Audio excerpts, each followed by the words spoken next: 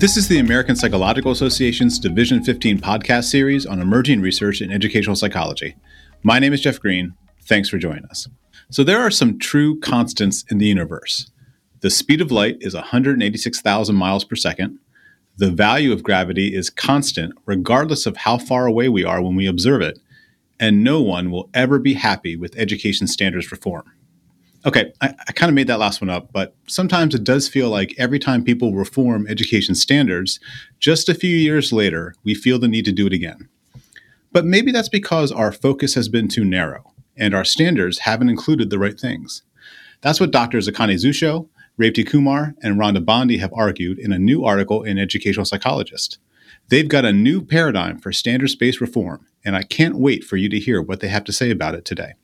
Akane Zusho is a professor in the Graduate School of Education at Fordham University. Her award-winning research focuses on empowering students, teachers, and leaders to transform learning environments so that all feel an enduring sense of belonging and competence, to build deep and flexible understandings, and to pursue structural change.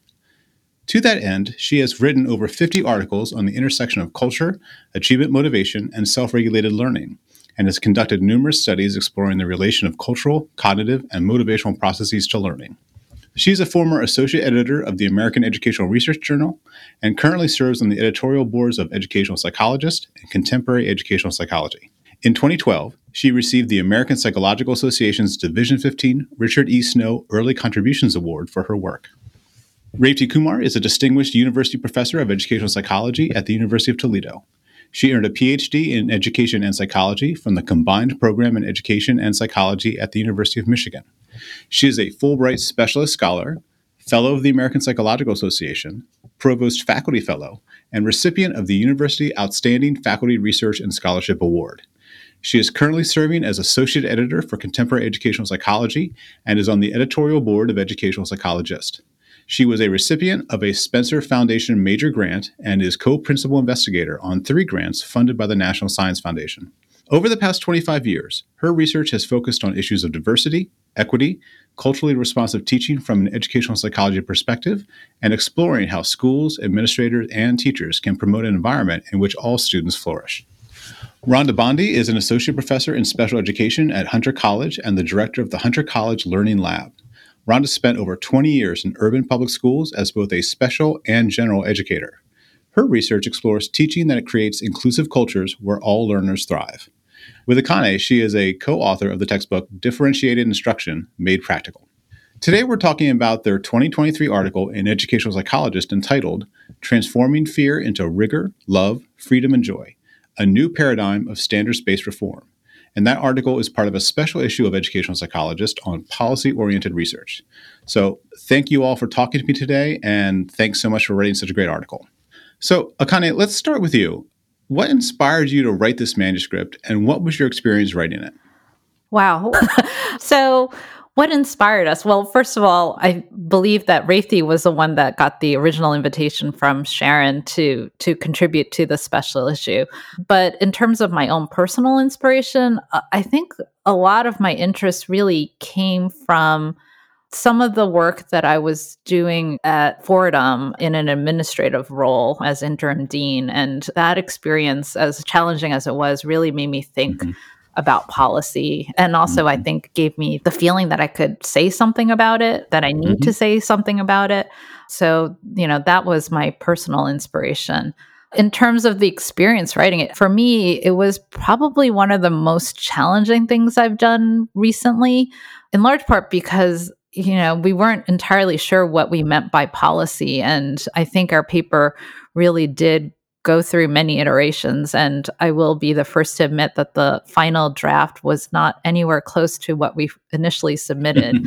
But it was rewarding in the way that it allowed us to read literatures that we normally wouldn't necessarily have read. Sharon Nichols, who is the guest editor of the special issue, really challenged us to dive deep into history. And I'm really grateful for that because that's something that I never would have done.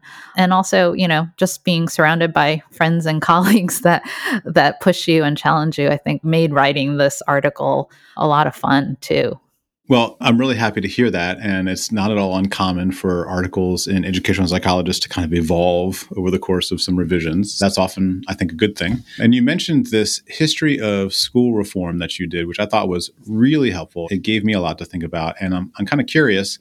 Can you give us a sense of what you learned from that history and how it helped you conceptualize the new paradigm for standards that you created? Yeah, it really was an important part of our process for sure. Because, having lived through NCLB, we didn't really know that much about, how everything before that came to be and why NCLB happened. And Mm-hmm. so one of the things that we learned is that, the history of the standards really goes all the way back to the progressive era. And it was interesting for me to realize that in terms of, who was involved in crafting the standards, oftentimes it was businessmen or politicians, not necessarily educational psychologists who were active in the conversations.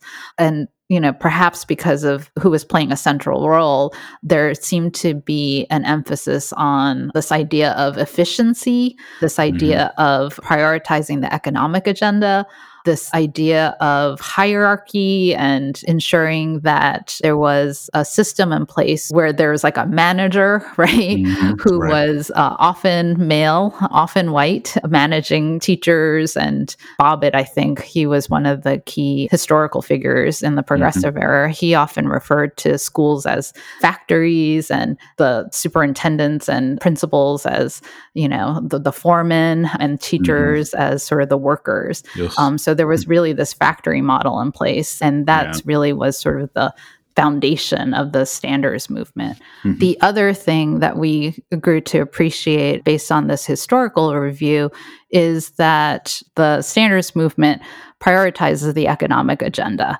It is really trying to establish goals that will hopefully allow teachers to teach students to know certain things and do certain things in order for them to be able to go to college and get a good job. Yep. It also emphasizes rigor and high standards above everything else. And ultimately, what we thought was that was a way too narrow way of looking at the purposes of schooling, and that we really needed to sort of reimagine standards so that it's much more inclusive, that it actually spurred a more humanistic, culturally responsive, and asset-based approach to framing policies. And right now, we don't think those things are in place just yet. And so we were hoping with our article that we would, provide sort of a blueprint for crafting the next generation of standards-based reform, sort of a North Star, if you will, that would be easily understandable by everyone, and that would ensure that standards don't overly emphasize rigor, but that it would balance rigor with love, and that would help orient students, teachers, and leaders to pursue freedom and joy. And the paper has this wonderful figure where you kind of juxtapose the history of standards reform with the history of research on learning, and you kind of show how they diverge and they continue to diverge. And I really encourage our listeners to check out your paper for just the history, and that figure alone, I think, is really informative, and then let alone all the great stuff that you have after that.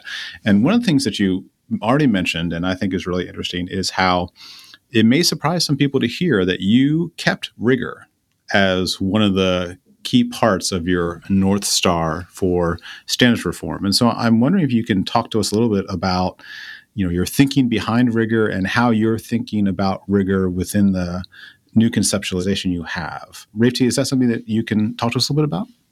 Sure. So first, let me just say that I agree with everything that Akane has just said. I would just like to add that this was challenging. And to think about policies. And even as we write, all these things about motivation and things, motivation, self-regulated learning, and all these things that we talk about, how does it translate into policy? So, when I was first asked, I was a little nervous. I said, I have never written anything on policy. And then, of course, we three had worked together on an earlier paper, and it had been so much fun. I thought, Akane, at that time, she was in an administrative position too. So I thought she might be in a better position to talk about this than I am. But as we went along, it was just the most amazing experience. And you asked me, why we included rigor. Mm-hmm. As Akane had mentioned earlier, we started somewhere before, and then we went through many iterations. So the first time around, we actually looked at state standards for teachers. Mm-hmm. And what are the standards and how does that translate into student learning outcomes? Every standard across all the states, they do talk about culturally responsive education. But what exactly does that mean? And then when you look at those standards, every one of those standards do emphasize rigor, and that is important.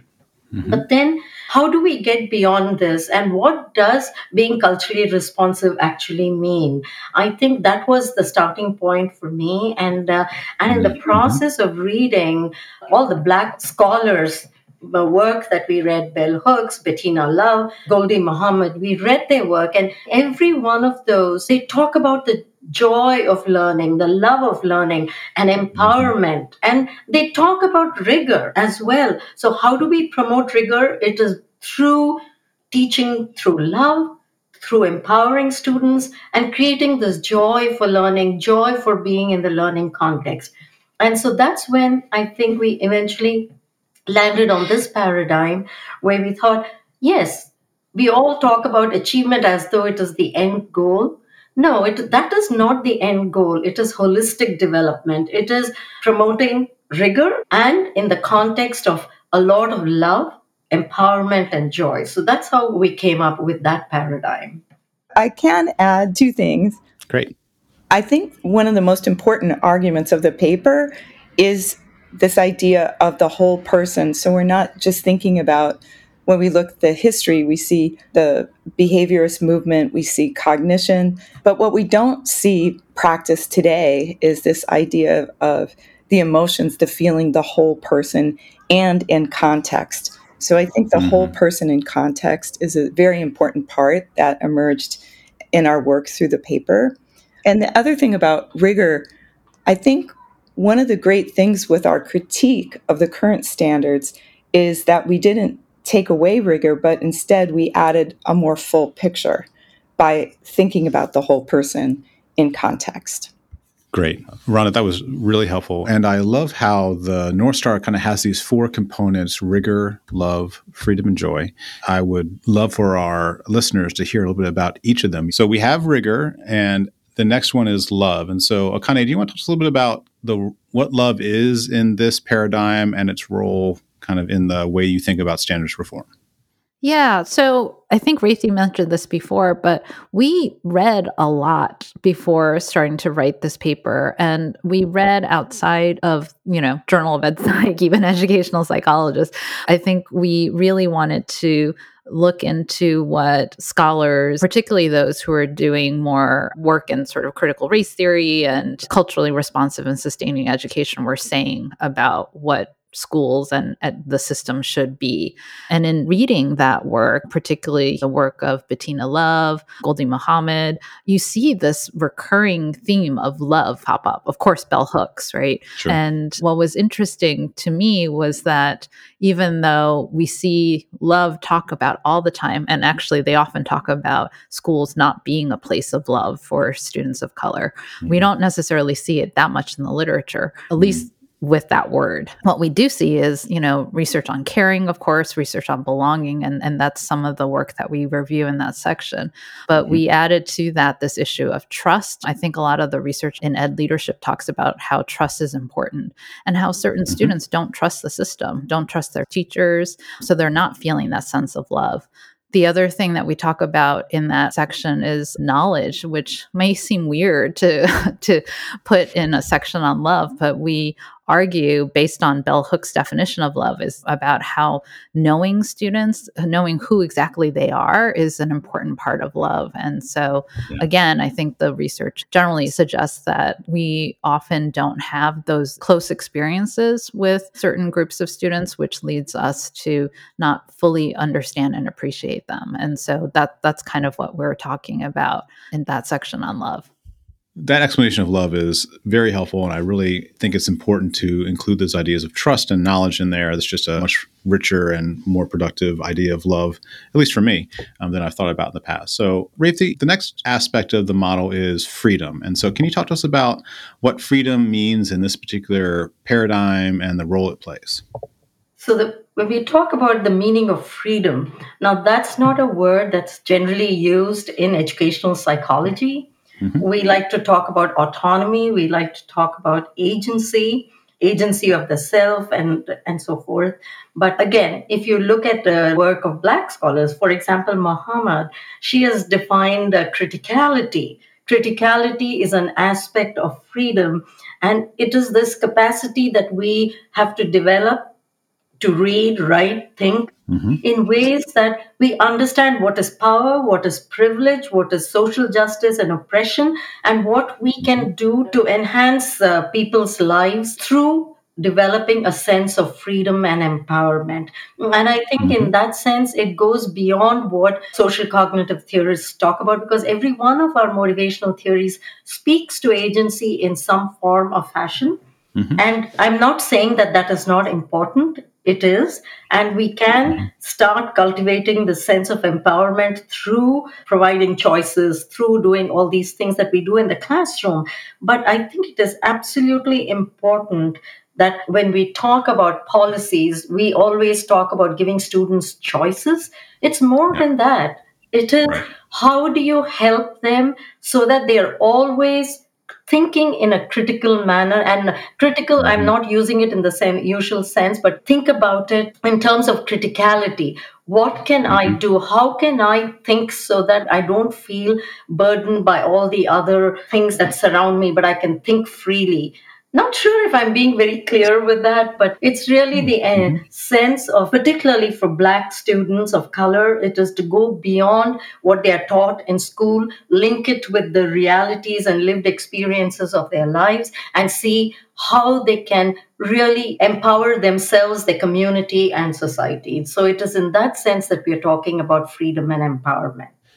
And it is such an expansive idea of freedom. And I thought you illustrated it well. There's these theories that say we provide students choice, and that's what you need to do to give them autonomy. But a criticality perspective says you also have to provide them with a structure in which they can be more free. And freedom really requires that students have the knowledge, skills, and freedom to be critical of those structures, to have that kind of criticality. So I'm really glad that you expanded the idea of criticality beyond what people think of in standards reform, like critical thinking. It's not that. It's more than that. It's different. I just wanted to add one more thing about freedom, because it is, like you said, it is very expansive as a construct.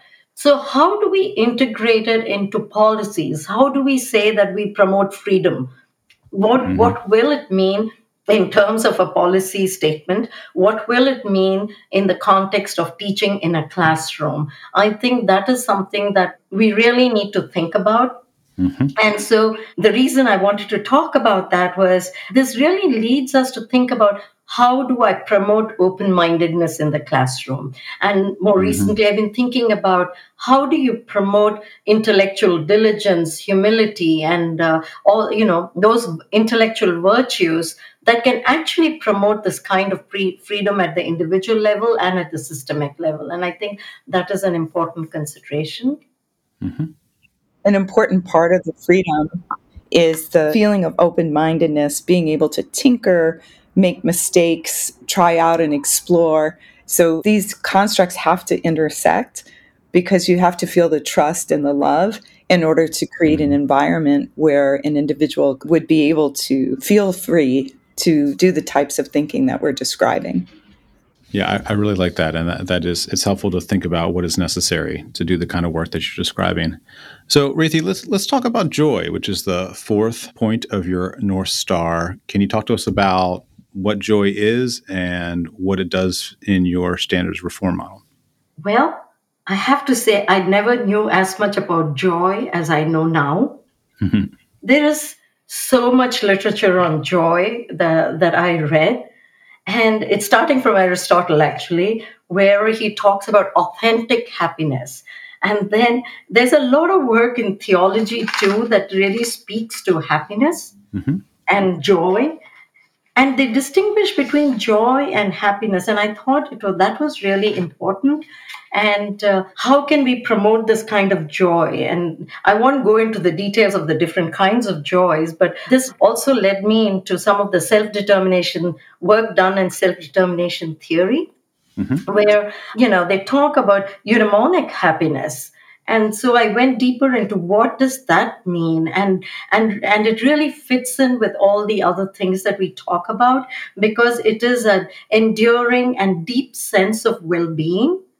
And how do we attain that sense of well-being is when we are really engaged in meaningful relationships, in meaningful learning, personal growth, when we are contributing to the community. So that kind of joy that comes, it's an inner joy. It is as compared to, for example, you succeed in doing something, or you get a reward and you feel happy. It isn't that. But how do you promote the sort of sustained joy among students?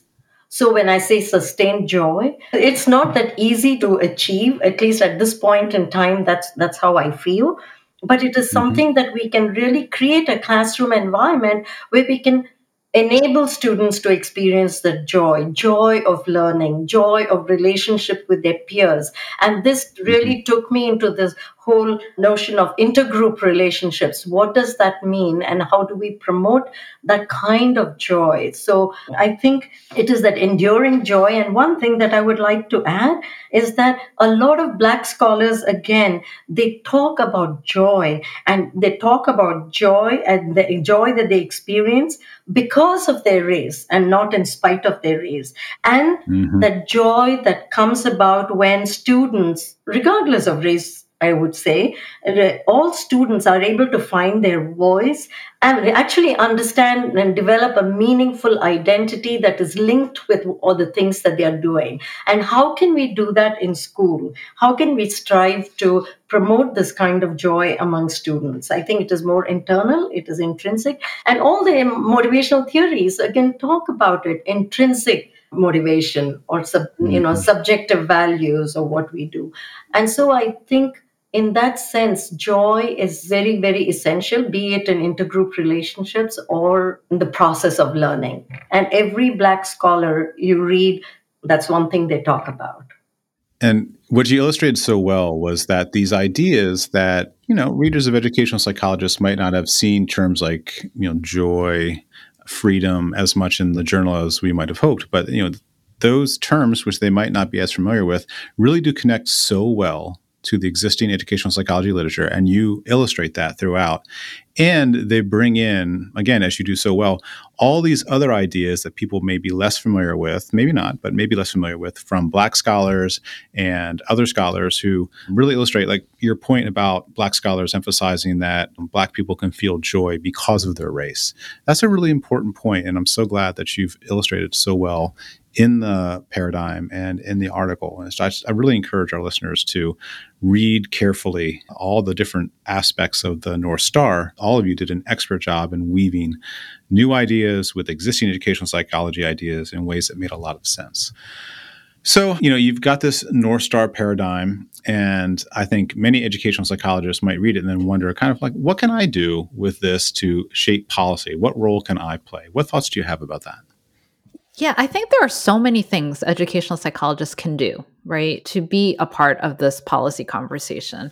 Frankly, there's a lot of research that still needs to be done in this area. One of the things that we notice is that perhaps our field has also internalized this economic agenda and, sort of this focus on achievement being the outcome, because most of our studies really do have achievement or some version of that as our dependent variable a lot of times. And we don't necessarily have freedom, joy, love as equally important outcomes. And so we would welcome studies that really focus on that and also focus on sort of the intersections between all of these outcomes, right? And how they relate to each other. That is definitely one thing we can do. related to that, we're supposedly great at measurement. And I think we need better measures of love, of joy, of rigor, I would add, of freedom. And so that is certainly something that educational psychologists know how to do and can really contribute. Of course, on a personal level, I also feel like everyone varies in terms of how much they can take on leadership positions. But, when we did the historical review, it became apparent that there are certain people whose voices are heard more than others. And I personally would like to see educational psychologists play a bigger role in policy conversations and getting involved. And that may be through Division 15. And I know Division 15 has been doing a lot in this regard. Or it could be through taking on more leadership positions within one's institution. When I was in the role of interim dean, you do interface with the state departments of education. So that could also be one way in which you could add to the conversation. So there's multiple things I think we can all do to get involved. I would just add for educational psychologists to collaborate with educators. I think our papers and our collaboration over the years really shows the productivity for both the field of teacher education and educational psychologists when we work interdisciplinarily, and not only just to have teachers be subjects in research studies, but actually collaborators with educational psychologists to create new ways of thinking about teaching and learning.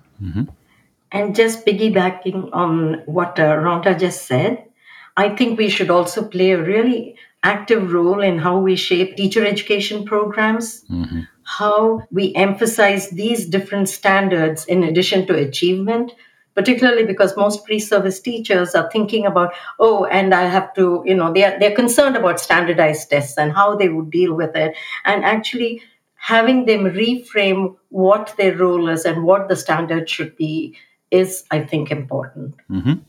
Yeah, I love that. I love the idea of talking to aspiring teachers and existing teachers and administrators and helping them see that you can expand beyond just a focus on achievement, and their ideas of rigor, the ones that are, kind of empowering, can be retained, but then the love, freedom, and joy are important additional things that they're co-equal. And when you focus on all of them, just think about what your students will be able to do when they go out into the world. So I really like this new paradigm for standards-based reform, and I hope it gets taken up, and that will require kind of reaching out to policymakers and teachers, et cetera. So thank you for giving us all a great paradigm and a number of different ways to begin thinking about how to do that work. So your article ends in a poem. Can you talk to me a little bit about that choice and what that means to you?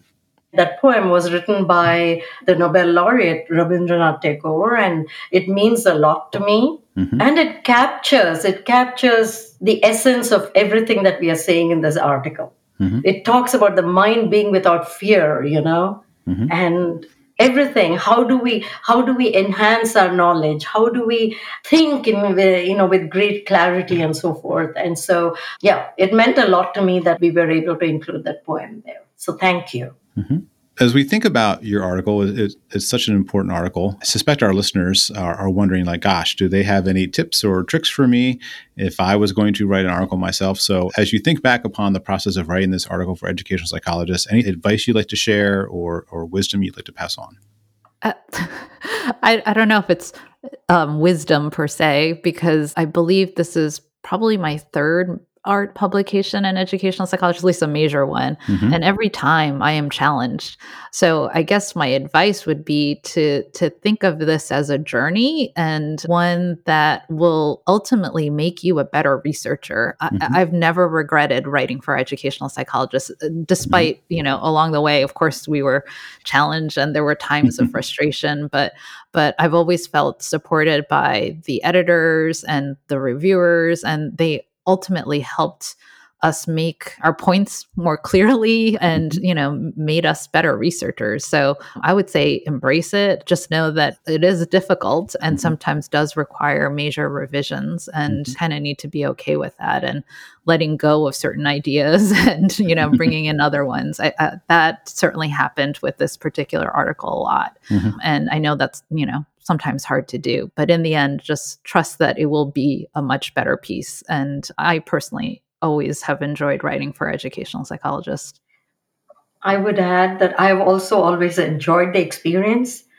And every piece that I have written for the educational psychologist, it has been, and the amount of feedback I have received, the amount of support from all the editors that I've received every time, it has been, like Akane said, yes, it's challenging and it is a journey. It's going to take time and you've got to be willing to put in the time and the effort. But in the process, you learn so much more. And it's always been an empowering experience for me as well. Mm-hmm.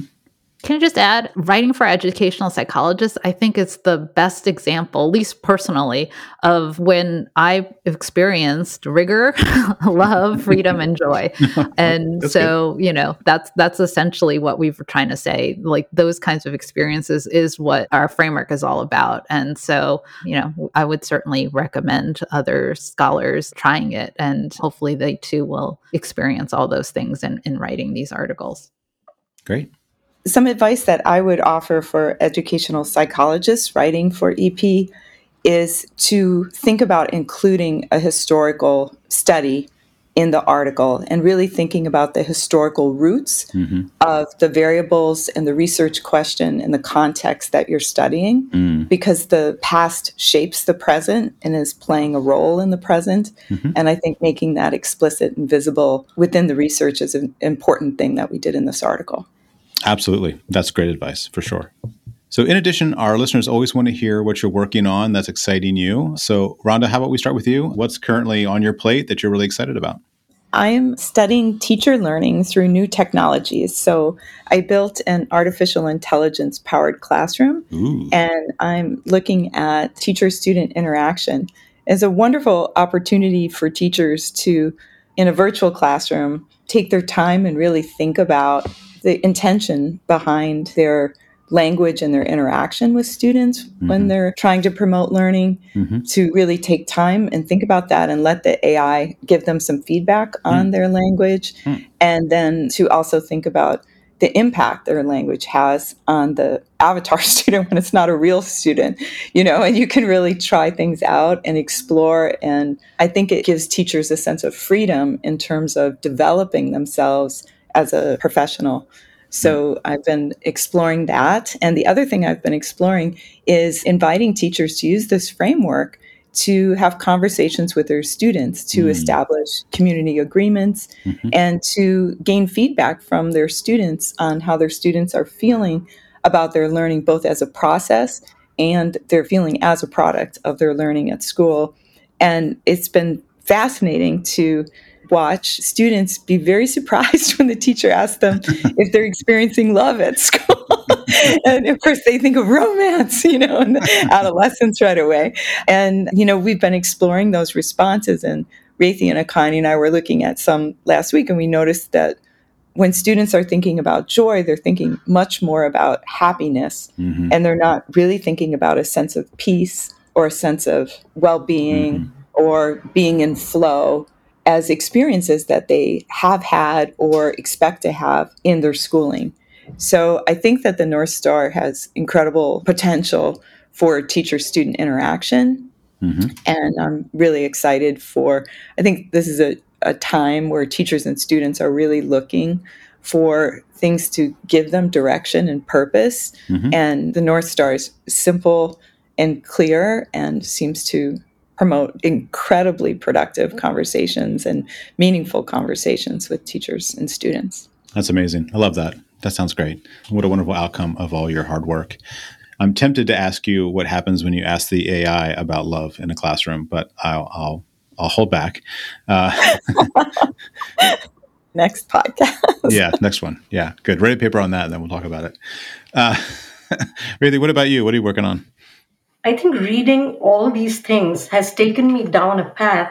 Again, I've gotten into a lot of literature and philosophy, I'm really immersed in that philosophical literature on epistemic justice and injustice and what is epistemic trust and what does it mean in a teaching learning context and what does it mean for even faculty. Does everyone have an equal amount of epistemic trust?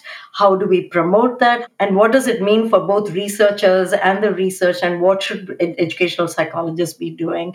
That's one direction that I have been going. And of course, I have been continuing my work with engineering students, looking at issues of racial equity. We have been conducting some interviews where we are looking at how do they understand it and what does it mean and how can we bring about this joy of learning and a sense of purpose for these students. We're looking specifically at minoritized students.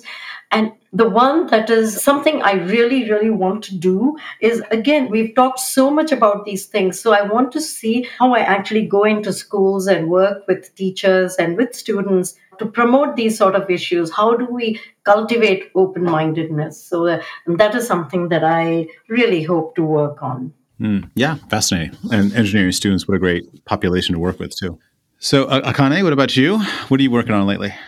So I think, writing this article and some of my more recent experiences have really made me not want to be a hypocrite and, want to do research that really is about structural change and changing policies. And, so one of the things I'm doing right now is trying to find ways to teach my doctoral students better in terms of their stats training. I really am trying to better incorporate quant crit in my classes. And one of the things that we're doing as part of that is collaborating with some community partners, including a congressman's office related to the census. I don't know how much people know about this, but the race and ethnicity question on the census is likely to change. And that change is going to have both positive and negative impacts on certain communities. In particular, at least in New York City, the Hispanic community. A lot of times what we're seeing is that they don't know how to answer those questions. And so I, along with my students, along with my community partners, are trying to delve more deeply into this question and to think about what the ramifications are. So that's one of the things I'm doing. The other thing I'm also doing is trying to understand sort of the policies that are in place that help to support teacher and leader development within the New York City public school system. And I'm trying to change some of the policies that they have that I think are in tension. And so it's not research, but it's more, I guess, on the activism side. But, it's giving me a better appreciation of how important policies are and what we need to do to change them in order to serve our students and also our teachers and leaders. Really sounds like you're walking the walk, which is fantastic. Trying to. Yeah. Great. So that seems like a good place to wrap it up for today. I want to thank you all so much for talking to me. I really encourage our listeners to check out your article entitled Transforming Fear into Rigor, Love, Freedom, and Joy, a New Paradigm of Standards-Based Reform. And it's in the 2023 special issue of Educational Psychologist on policy-oriented research, enhancing the relevancy of educational psychology to policy. And finally, listeners, if you enjoyed this podcast, I encourage you to check out our other episodes on your favorite podcast app. And please consider rating and reviewing us. You can also go to our APA Division 15 website that has all the podcasts. They're linked in the publications section. Thanks again so much for listening.